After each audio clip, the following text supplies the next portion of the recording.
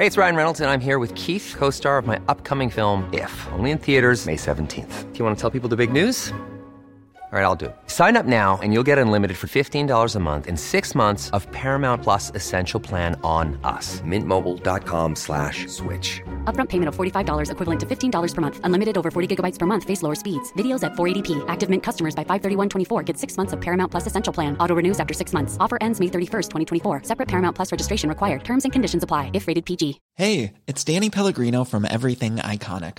Ready to upgrade your style game without blowing your budget? Check out Quince. They've got all the good stuff, shirts and polos, activewear, and fine leather goods, all at 50 to 80% less than other high-end brands. And the best part?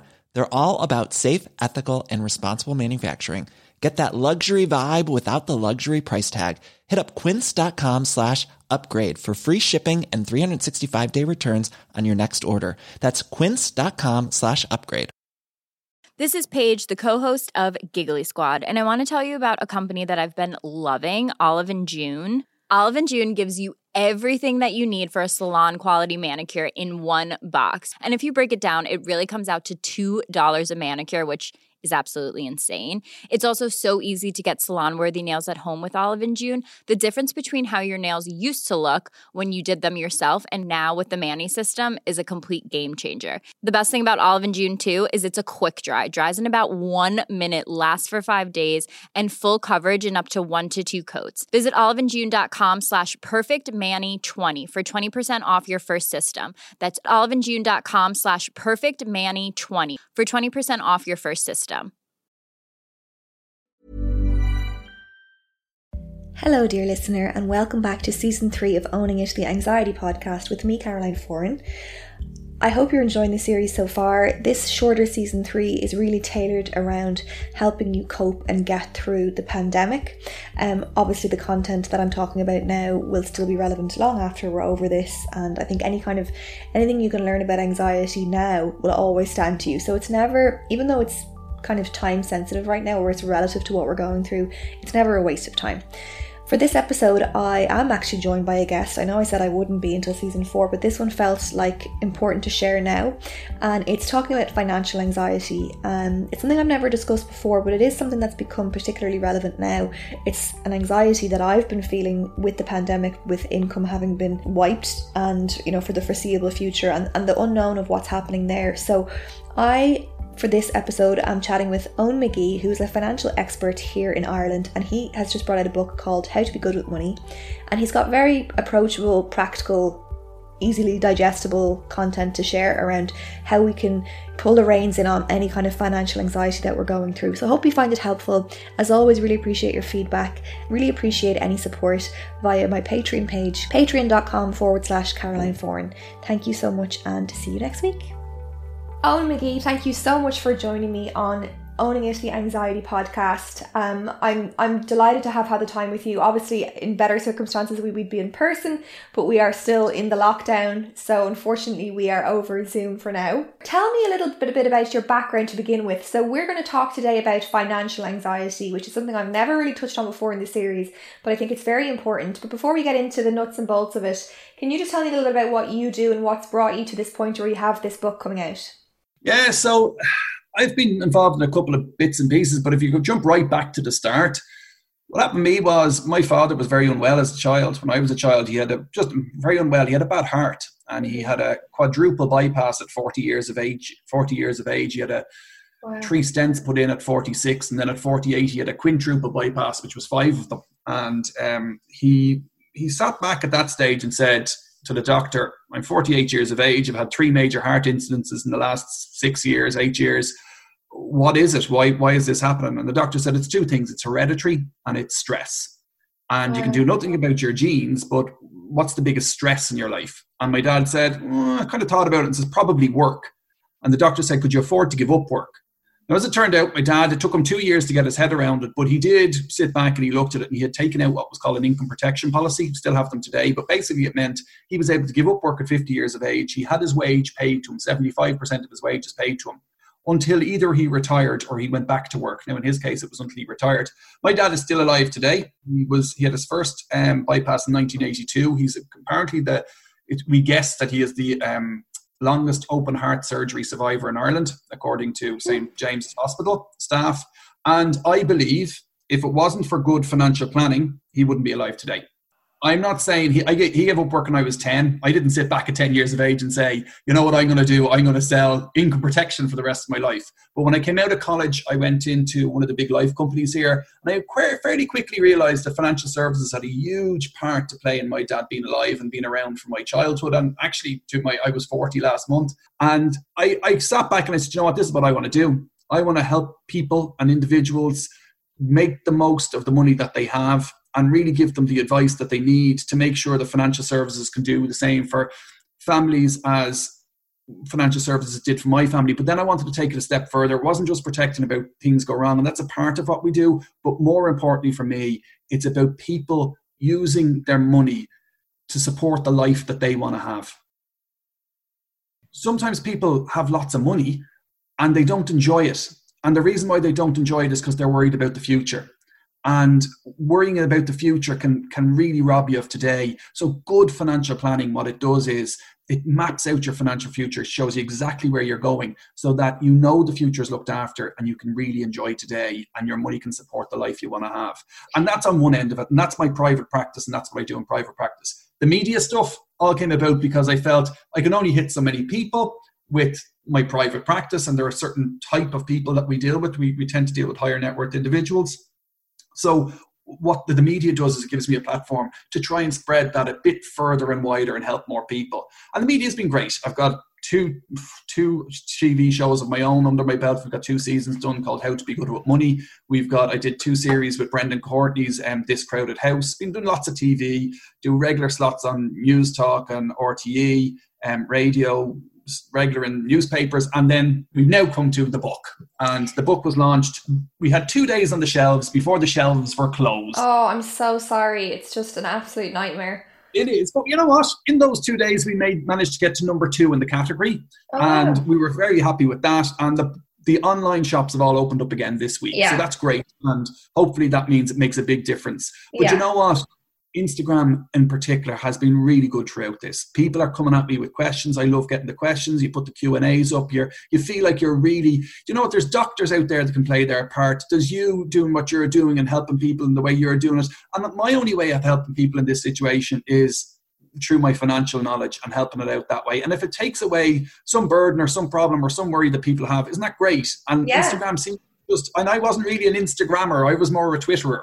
And Instagram just seems to have taken off in the last, for me anyway, it's taken off in the last 6 or 8 weeks. And it's a great platform for getting back and forth with questions and answers. Well, I find Instagram a much nicer place than Twitter in general. But yeah, so the book is called How to Be Good with Money, which is the same name as your slots and some of your shows. And as crappy as it is to have a book come out in the midst of a pandemic when the bookshops have been closed, I do think it's an incredible time right now for that kind of content, because I think more than ever, I mean, financial anxiety is something I've been confronted with in the last few weeks. And it's more relevant now than ever. So it's a great time for people maybe who have slowed down a little bit to take a step back and think about how they're spending. And not just, like you say, you don't just want to be putting out fires for people, but helping people live well financially as well. Yeah, absolutely. And you know what? The financial anxiety that's there at the moment, there are some people out there whose finances, they're actually in a better place right now. Their job is not affected. Maybe you work in pharma, or you work in like one of the big pharmaceuticals, or you're working in, I don't know, a Zoom or a Google Hangouts or a Microsoft Teams or something where everybody has started using them. Yeah. And what's interesting about it is some people, their finances are much better because they're still on the same wage. They've no concerns about job security, and their expenditure has dropped dramatically. They can't spend money right now. And that's one thing, and they can take big advantage of that, and we can help them with that stuff. But I'm more concerned about the people whose wages have dropped dramatically or they've lost their job. They are the people who really, really struggle. And the reason why you really struggle, if you think about it, if you've lost your job and you've been in the same job for some time and you're looking at your boss and you're saying, I totally understand why I'm losing my job. I get it. Like the doors are shut and there's no business coming in, and I understand why I'm losing my job. It still doesn't help that you walk home, you sit on your couch, and you feel like you've lost control. You've lost control of your financial future. Some of your purpose and meaning in life has just been whipped out from under you. And you sit back and you say, okay, this is really, really crap and it's awful. But one of the things you can do from a financial perspective, and very quickly do from a financial perspective, is to take the control back. The control of your finances feels like it's been taken away from you, and you can take that control back. And the way to take that control back is in a very simple way. Open up your app, have a look at how much money you have in your bank account right now, and just decide when are you getting paid next, and give every single euro in your bank account a job. Like 25 euros for groceries, 25 euros for diesel, whatever it is. Give every single euro you have a job. And all of a sudden, you now have financial clarity until the next time you have money coming in. You have taken total control over the money that you have. You've taken the power back because you feel like the power has been taken away from you. And it's a really empowering, positive thing to do. And not only that, when life happens in the next few days or next few weeks until you get paid again, you're not just looking at it and saying, oh, like, for example, I have 100 euro in my bank account. You don't. You have 4 things covered from your bank account. It's the groceries, the diesel, the whatever else it is, the clothes that you have to buy or whatever else it is. And when something goes wrong, you decide which pot to take it out of, as opposed to taking it out of this random 100 euro. And again, it makes you empowered and controlled. So if you are one of those people who's lost their job and is really struggling and really finding it difficult on all fronts, do that little task for yourself. Take out your app, look how much is in your bank, write it down on a piece of paper. Piece of paper is always the way to do it, by the way, because there's something that happens. I don't know the psychology that happens between pen and paper, but write it down and you will feel much more controlled over it. And that will actually have long-term impact on your finances when this gets better. And this will get better, by the way. This isn't forever. So it's about controlling what you can control right now and nothing else. And I suppose it's relevant, outside of the pandemic, people might be facing financial anxiety for many different reasons. And I think you hit the nail on the head there about the feeling of the loss of control and the not knowing, what's going to happen in the future, and not being able to, if you feel like you personally cannot meet the demands of the stresses that are coming at you with the resources that you have, all of those things are very natural drivers of anxiety. And with money, it becomes an even more tangible worry. It's not just like a thought pattern that's not helping you. You actually need money to do certain things. So, in your experience, how common is it that people's anxiety would come from money? Sorry, the research will always show you that it's one of the biggest stresses. Like it's by far, money is the thing that keeps people awake at night. Thankfully, well, it's all disappeared now, but thankfully that's why I do a lot of corporate speaking, because HR departments and decent companies recognize the fact that financial wellness is a huge element. And let's face it, like, companies do that because, yes, they care about their employees, but they also know that an employee without financial worries is more productive, and they will concentrate on more on their job. So this is where we really get the good research. The good research comes from companies realizing that they're losing money, and how do we address it? And they've recognized that financial worries and financial stress are one of the biggest stressors that people have. The next one is usually relationships, and relationships in most surveys will come second. Money is the biggest stressor, and sometimes the money is being blamed for the relationship issues. So what I would say is that don't ever feel like, in Ireland, I always wonder, I think sometimes we'd be all better off living in the States, and I'm going with just kind of the stereotypical here, right? In the States, they'll talk about, I did really well on this deal and I made loads of money out of it, and they get a pat in the back. Or I really messed that one up and I lost a fortune, and they say, oh, this is how you can do better the next time. In Ireland, we say nothing to anybody. In fact, I'd say nearly almost in Europe, you say nothing to anybody about your finances. You don't tell them if you're doing really well. You don't tell them if things are going really badly. And that just adds to the stress. One of the nice things about COVID right now, if there is a nice thing about it, one of the nice things is we're all in this together. Yeah. Like, everybody feels the same. It's like a community. I like the bits that you do get to go outside. I was standing outside a chemist the other day queuing, and the chemist, the security guard said, sorry, let the fella in front of me in, and said to me, sorry, we're closed. And the guy who had just gone through the door turned around and says, can I get you something? And I said, I've no cash on me. And he says, no, I'll get it for you. What you want? And I waited outside, and he came back out to me. The security guard wasn't letting me in. And he came back out to me, handed it to me. And I said, look, have you got like a Revolut or an N26 or some way I can pay the money? And he goes, no, it's fine. Now, I did get his PayPal and I sent him the money, but it was only a tenner. But it just felt like we were all in this together. And it's just a small example of, when you're all in it together, it feels good. If you do well financially in the States or you do badly financially, it feels like you're in it together and everyone will talk about it. on this side of the water, we don't tend to talk about it the same way. And we could do so much more by talking about it. And it's an easy time at the moment to talk about it because we're all in it together. And I suppose the shame element is kind of removed because we're all in it together, because it's such a big issue facing, you know, so many people. I have a lot of listeners in the UK as well. It's not like it's not your fault that you're financially struggling right now. It's the conditions of the world we live in right now. And that's it. And there's so much outside your control. Yeah. And there's a lot of people very, very worried about this time is different and it'll never be the same again. I've been advising private clients for more than 20 years, and I could not possibly count on two hands the amount of time. Like, I'd need 30 fingers to count it. The amount of times that I've heard that this time is different. And I'm talking about from a financial perspective. This time is different. Let's take the humanity out of it. I'm not a doctor, so I don't know. But what I would say is just, I know people are dying as a result of COVID. I know all that, and I'm not being unsensitive to that. But let's just look at it from an economic point of view for a minute. People are very worried that this time is different, that everything's changed and we'll never get back to where we were.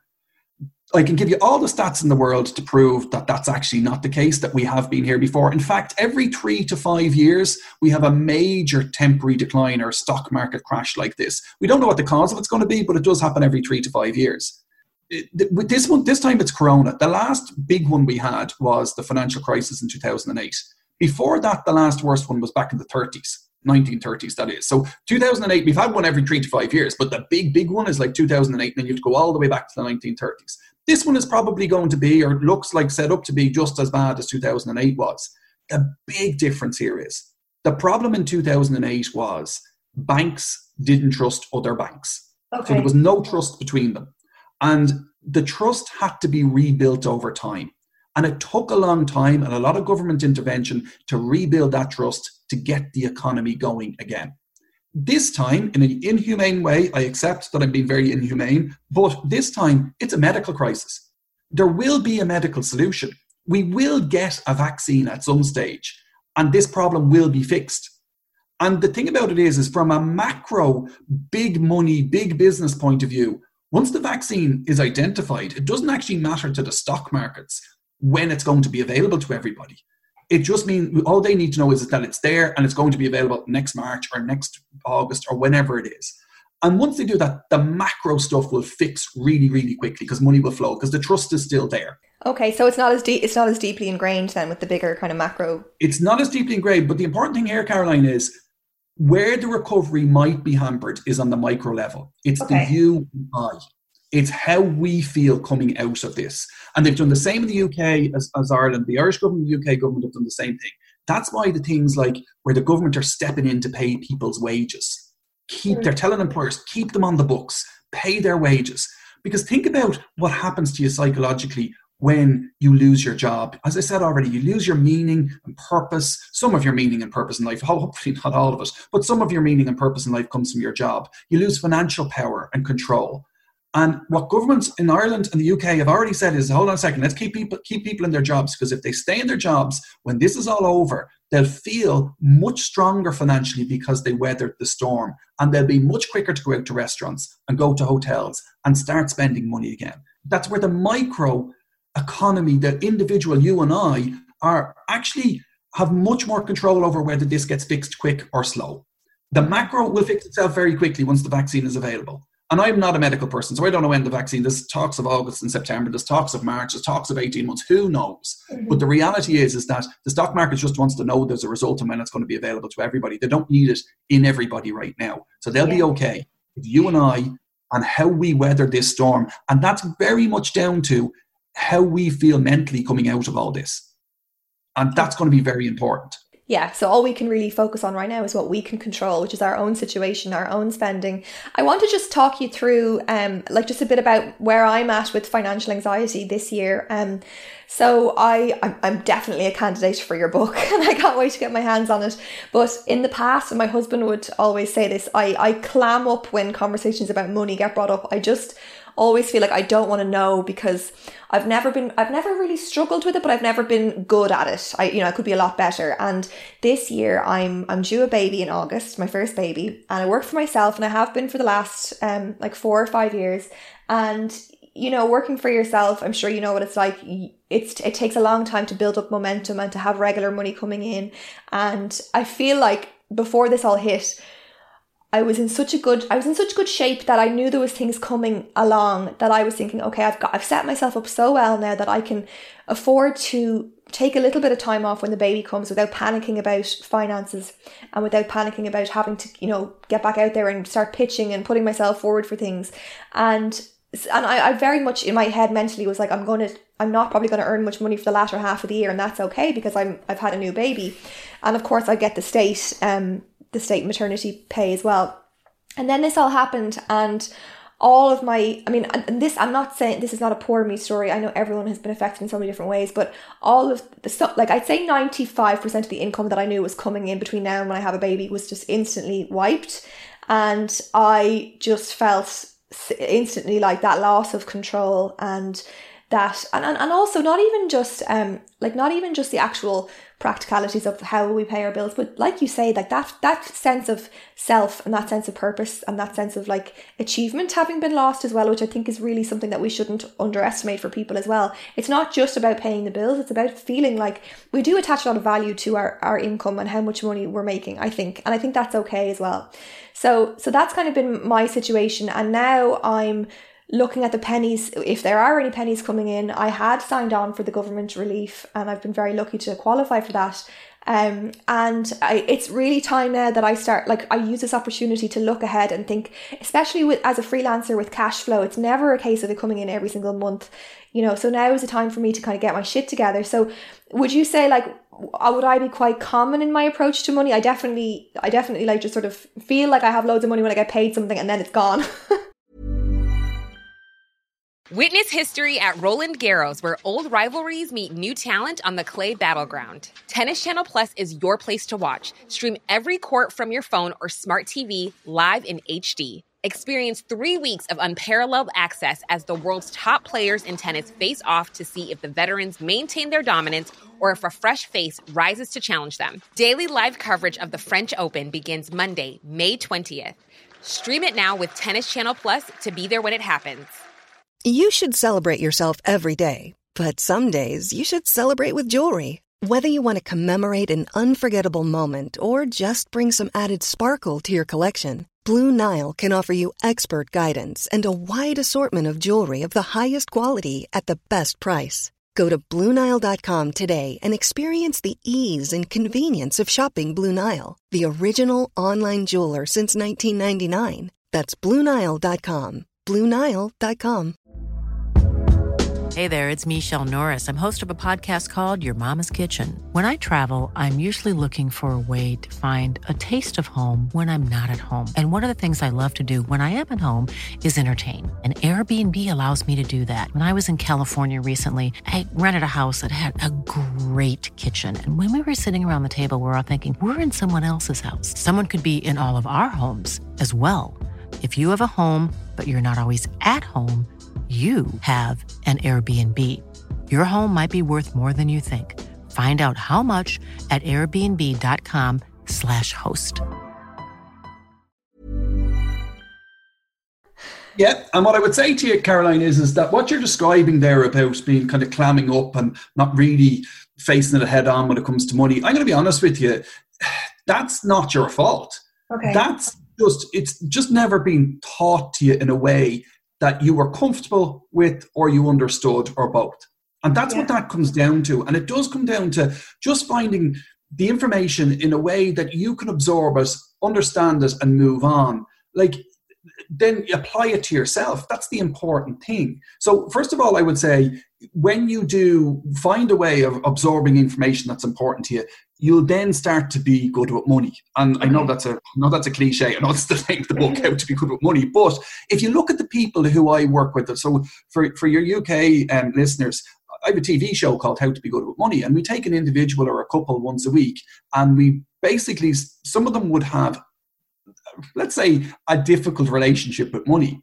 Some of them are well advanced and they've plenty of money and it's just about the long-term future. But some of the people that I work with are day-to-day stuff. And most of them, it's not an unusual comment for people to come to me at the end of the series or end of the show when their episode goes out and saying, look at the difference between me at the start and the finish.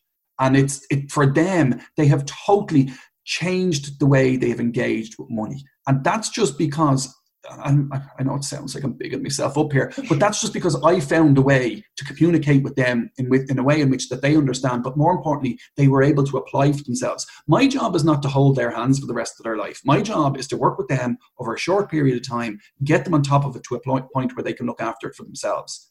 And you just need to find the person that can do that for you, or the book or the material or the blog post or whatever it is that helps you to do that, to learn how to do it. When it comes to managing your money, you're lucky that you've got the wage subsidy scheme coming in now. You will have that coming in. What you need to do is just control what you can control. Like, I don't think you need to rob from the time that you're going to have with your baby when the baby is born. You shouldn't, if you can apply any type of savings or budgets. The other thing to realize is you're spending less. We're all spending less right now. It's forced on us. So really think about, okay, I'm surviving on X. Life is going on at the moment. A lot of the stuff we're not spending right now is being forced on us. But because it's being forced on us, we're realizing that there's certain stuff we're just not missing. True. What you need to look at is to say, you need to sit back, and everyone needs to do this at this time, and say, what are the things I'm actually really missing? What are the things that I'm really looking forward to when the world goes back to normal? And identify what those things are and make sure you bring them back into your life. But more importantly, you need to sit back right now and say, what are the things I'm not missing?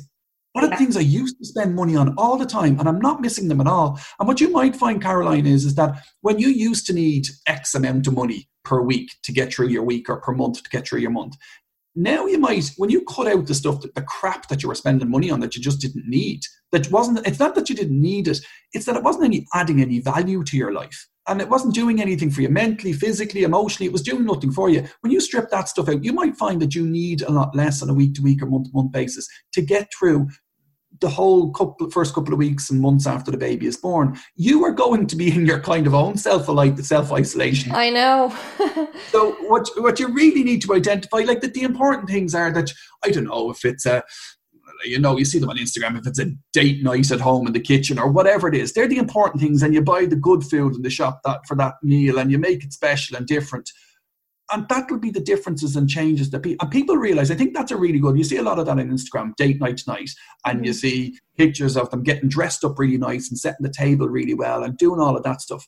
What people realize there is they used to think that they loved going to restaurants. And what they're realizing now is they love going to restaurants, but the important thing about it is that we both sat across the table from each other without distraction and spoke to each other. And that was what was really, really important to us. So we can actually get most of that experience at home. We have to do the washing up, but we can do that at home, and we're getting most of what it was that was important to us, but it's at half the cost. And believe me, I'm not about pinching money. That's not what it's about. As I said at the very start, it's about using the money to support the life you want to have. The most important thing for you post having the baby, after having the baby, is going to be to spend quality time with that baby. And you don't want to be worried about money. So you have a real kind of trial run at the moment to say, what things are important to me and what isn't. Yeah. And therefore look at your finances, and you have a different demand on your finances then.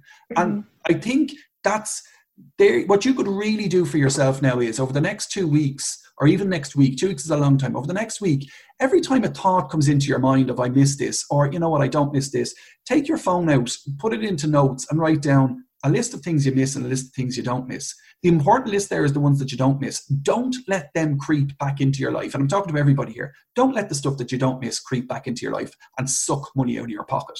I am all for paying for things that give you physical, emotional joy, whatever it is. That's important. And it's important. We all work hard for our money, and it's important that we use our money to make us happy. And therefore, don't let that stuff disappear. But I do believe we have a war against marketing departments, and marketing departments' job is to take money out of our pockets. And most of the time, we do it subconsciously. We don't even realize we're doing it. Start to be conscious about the way you spend money, and you'll find you have got more money to spend on the things you really want and the things that give you joy. And that's the most important thing we can learn about our long-term finances in this next couple of weeks. Yeah, I think, I mean, there's like anxiety around the future of like disposable income that maybe you'd be used to having. But then there's, I think, would it be fair to say, I mean, a big driver of anxiety, of financial anxiety, is debt. And you talk in your book about happy debt versus crappy debt. And I feel very privileged in that at the moment, the only real debt hanging over me is my mortgage, which I'm, able to pay because my husband's job is safe for now. But even, I think that the debt, people think of getting into, especially in Ireland, I think we've been beaten thinking that any kind of debt is really bad. And we have a negative association with it. But actually, you think there's debt that actually improves your life and is happy debt. And then that's the one not to get anxious about, really. And then there's the crappy debt. So can you just tell me a little bit about the difference there? Yeah, so happy debt is for things that you buy. It's generally cheap. So it's the cheapest debt you'll get, like a mortgage, and it's really only a mortgage I'm talking about. And it buys things that go up in value, like houses. Houses might go down in the next 6 months or up, who knows what's going to happen in the next 6 or 12 months. But in general, over a 20, 30 year period, a house will go up in value. So happy debt is stuff that you should be all right to take on, as provided you take on the mortgage and you use it appropriately and you don't keep topping it up to go on holidays. Happy debt is grand, and I don't have a major issue with it. And sometimes people will come to me and say, I have a lump sum here and I'm thinking about paying it off the mortgage. What do you think, Owen? Or I pay an extra €100 a month off the mortgage. What do you think, Owen? I think that's, in general, for most people, that's actually not a great idea. Yes, you are saving some money in terms of the long-term interest, but let's take the regular savings thing, like the regular top-up, I pay an extra £100 a month off the mortgage. I'd be much happier for you to continue to pay the mortgage as it is, reducing the mortgage balance as you go, okay, as was originally expected of you, and taking the £100 and put it into a savings policy, and a long-term savings policy, not a bank account, a long-term savings policy, and let that build up. And what will happen is at some point the savings will reach the point, will grow to the level that the mortgage loan amount has come down to. And now you'll have a lump of money in your savings, and you can make a decision at that point. Do I want to use this savings to clear off the loan in one go? You'll still save a bucket of interest, you'll still pay back the mortgage earlier, but what you'll have done there is you'll have left yourself with a whole pile of options in terms of, you might want to buy a boat with it at that stage. With lots of clients who get to that point, there might be 20 years on the mortgage, and let's just keep it really simple. In 10 years' time, the mortgage has come down and the savings have come up to the same level, we're at the same level. And we then turn to the client and say, okay, you set up the savings to clear off the mortgage. Do you want to clear off the mortgage? The mortgage doesn't really bother me anymore. The savings could be used for so much more things. Most people don't exhaust all of the other options that are available to them with their savings, and it's the same in the UK and Ireland, pensions, other things. There's much better things you can do with your money than paying off the cheapest loan you're ever going to have. So Don't be afraid of the mortgage. The other thing is some people would say, what happens if something goes wrong in the next 20 years? Banks are used to things going wrong. Banks will engage with you and they will allow you to, if something is seriously wrong financially, they will allow you to stop payments for a couple of months if you have to. They will work with you. The worst thing you can do when it comes to times of difficulty is to stick your head in the sand. You will find, if you open up and you talk to your banks, if things go wrong, that they will absolutely open up and talk to you and they will work with you, because they don't want is you sticking your head in the sand. And therefore, if they say any signs that you're not doing that, you're engaging with them, they will encourage it. Now, I say all of that about happy debt. When it comes to crappy debt, it's just crappy debt. It's expensive. It's usually used to buy things that either are going to go down in value, like cars, or you consume immediately, like a holiday or a pair of jeans that you put on the credit card. Yeah. The general rule of thumb is the easier it is to get the loan, the more expensive it's going to cost you, the more interest it's going to cost. So a credit card is easier to get than a personal loan. So therefore, a credit card, by rule of thumb, you'd expect that the credit card is more expensive. And what I would say is these suck the life out of you. They suck the financial life out of you. What you don't realize is, in very simple terms, if you have €1,000 on a credit card and you just left it there for a year, it's probably going to cost you around £200 in interest.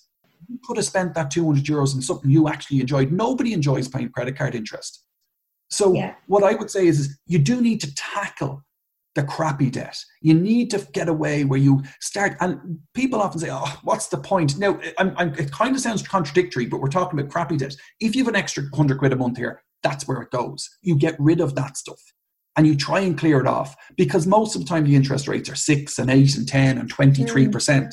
The one that people get caught out an awful lot on, Caroline, is, and it's, again, rates are similar in Ireland and the UK, you know, when you're shopping online and these things used to be catalogues and they used to arrive out to your doorstep, you'd flick through the catalogue and ring them and they would post you out whatever clothes item you bought off them. They've now all gone online. The interest rates on them, it's not unusual to hit 40-45% interest. Wow. Like leave €1,000 on that in simple interest terms, leave €1,000 on that for a year, and it's costing you 450 quid for the year.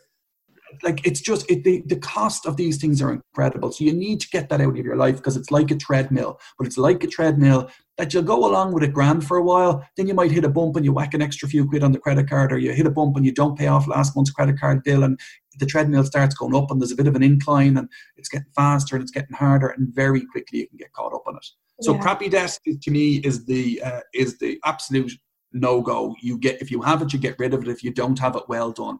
I speak to 16-year-olds in schools. I give a program to 16-year-olds in schools, and we talk about happy debt and crappy debt. And one of the things I say to them is, one of the rules I'll give them is never spend more than you earn. Okay. And they'll turn around and they'll kind of, come on, sir. They'll call you sir because they think you're a teacher for that 2 minutes. But they'll say, come on, sir, how can you spend more money than you earn?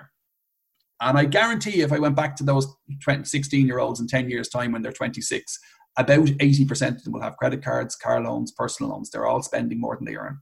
But at 16 years of age, none of us understand how we could possibly spend more than we earn. And then we get out, we get a job, and all of a sudden, the banks and everybody else starts marketing to us, and the marketing departments win, and they take money out of our pocket. And it's a really important lesson for us to learn.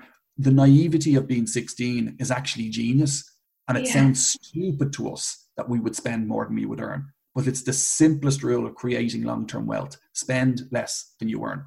Yeah, I think as not great as I am with money in terms of like saving and planning for the future, I do think I'm quite good at not spending money that I don't have, and I would be terrified to take out loans for those very high interest rate, the crappy kind of stuff. I definitely have been brought up that way, which I'm so grateful for. But I know you're under time pressure, and I want to start talking about just where to begin with the very practical advice. So first of all, you have referenced there, and referencing like my kind of feeling of financial work being kind of intimidating, and I do clamp up about it. So it's about finding a resource such as your book that takes some of the fear out of it and explains things in a language that isn't just more overwhelmed to you. And then second of all, if someone is waking up right now, and I think anxiety is more of an issue now because of the pandemic than it has been. People are probably experiencing it a lot for the first time, and it's an entirely new feeling for them. And I've been talking about it so much across my social media and the podcast. But if someone is waking up now in the middle of the night in a cold sweat thinking, oh my God, I don't know what's happening financially, could you share a sort of a where to start and what to kind of tick off or what kind of list to make you feel, even in one day, a little bit more in control to take down some of that anxiety? The two most powerful things there, Caroline, are a pen and paper. Yeah. And what you need to do is actually identify how big the problem is, and if you have a problem at all. And you need to take out your pen and paper, and it's something I would suggest everybody does at least once a year. And that is write down everything you own, everything you owe, everything you earn, and everything you spend. Do it into four corners, break the page into four, and write them all down. And what you'll really find is that when you do that for the very first time, you look down at it and you have a really clear picture of exactly where you stand financially. We use it as a kind of a temperature check, as a thermometer of someone's financial wealth, because we can look at it today and we'll then look at it again in a year's time. And people can be on really high salaries but spending loads of money, and the balance sheet mightn't change. That's what's called a balance sheet. Own, earn and spend. That's your balance sheet. And you can make loads of money, but spend loads, and your balance sheet won't change on a year-to-year basis. And you're not actually getting anywhere financially.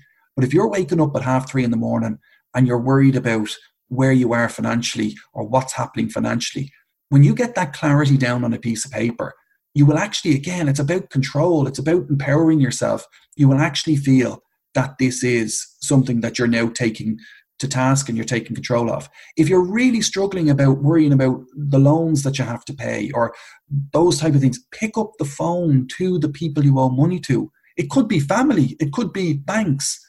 Don't go borrowing money, particularly at this time. Don't go borrowing money to cover off loan repayments. This is someone who came to me on Instagram and asked me that. Don't do that. The reality is that if people are worried about what their credit rating is going to look like in a couple of years' time, if you were perfect up to COVID, had a problem during COVID and were perfect after COVID, the banks are going to accept that that's a normal thing. Everybody had a difficult time right now. But identify what the problem is and take action to try and clear up some of the problems or the biggest concerns that you have. Talk to your banks. Talk to the people you owe money to. Look at what you have to pay out. Like, the essentials are the most important thing. You need food. You need light and heat. And even the light and heat companies are willing to engage with you at the moment if you're suffering. So everybody is in the same boat. So you're in a much better position here to be able to actually tackle this and to tackle it as a community.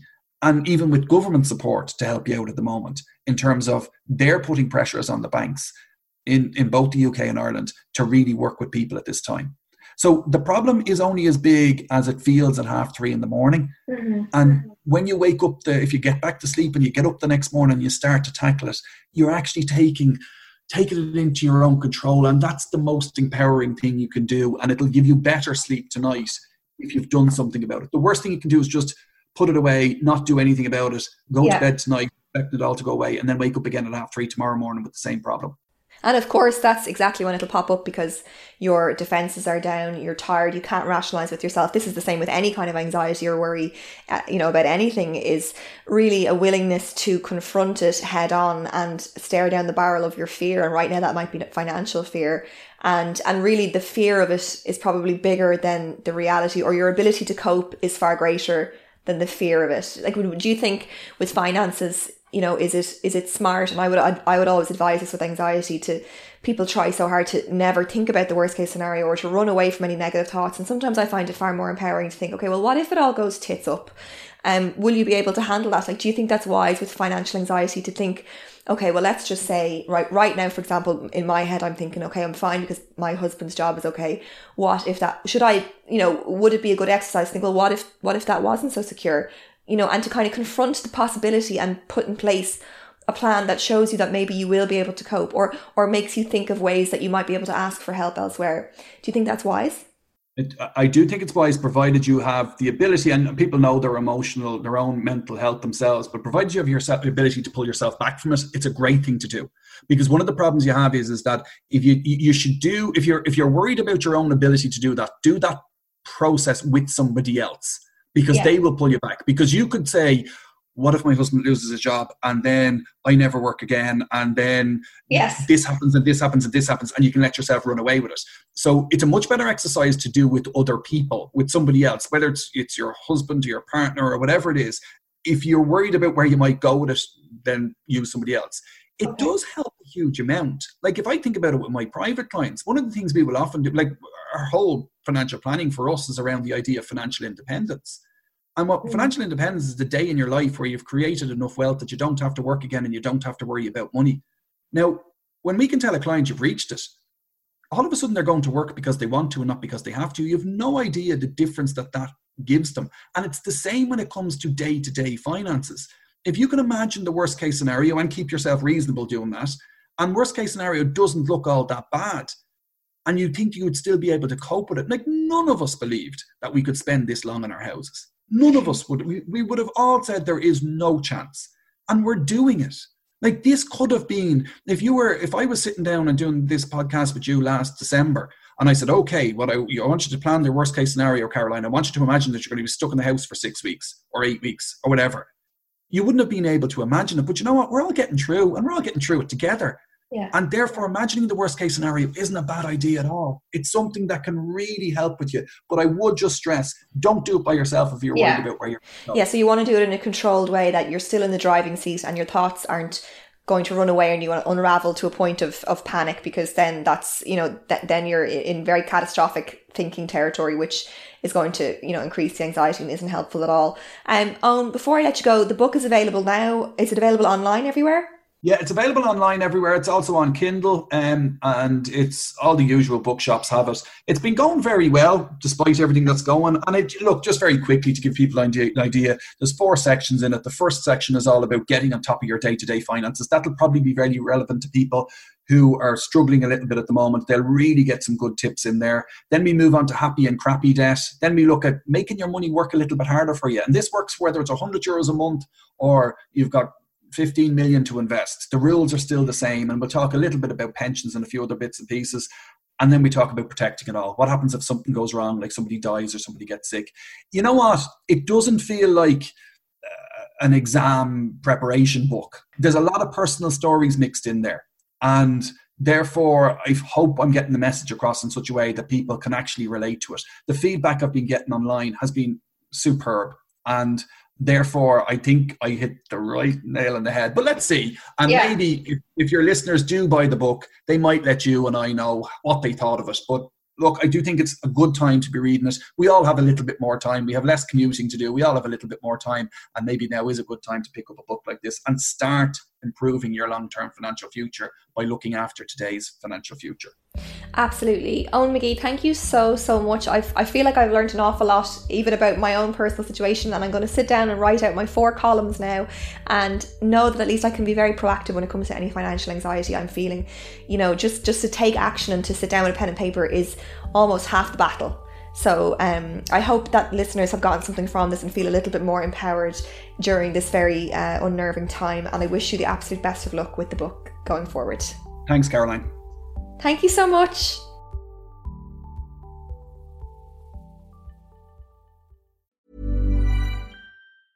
Step onto the legendary clay courts of Roland Garros, where the world's best players battle it out at the French Open for a chance to win a Grand Slam title. Tennis Channel Plus is your place to watch. Stream every court from your phone or smart TV live in HD. See the action unfold as legends fight for glory and new rivalries emerge. Daily live coverage begins Monday, May 20th, with match replays on demand so you never miss a moment. From the first serve to the final point, Roland Garros promises unforgettable moments and new chapters in tennis history.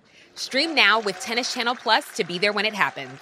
Even on a budget, quality is non-negotiable. That's why Quince is the place to score high-end essentials at 50 to 80% less than similar brands. Get your hands on buttery soft cashmere sweaters from just $60, Italian leather jackets, and so much more. And the best part about Quince, they exclusively partner with factories committed to safe, ethical, and responsible manufacturing. Elevate your style without the elevated price tag with Quince. Go to quince.com/upgrade for free shipping and 365-day returns. Ever catch yourself eating the same flavorless dinner 3 days in a row? Dreaming of something better? Well, HelloFresh is your guilt-free dream come true, baby. It's me, Keke Palmer. Let's wake up those taste buds with hot, juicy pecan-crusted chicken or garlic butter shrimp scampi. Hello Fresh. Stop dreaming of all the delicious possibilities and dig in at HelloFresh.com. Let's get this dinner party started.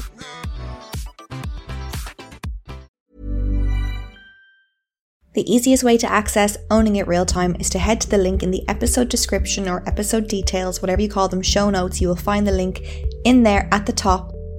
You can sign up right away for Owning It Real Time and access a full library of 10 situation-specific audio guides that will help you own your anxiety even more than you've ever done before.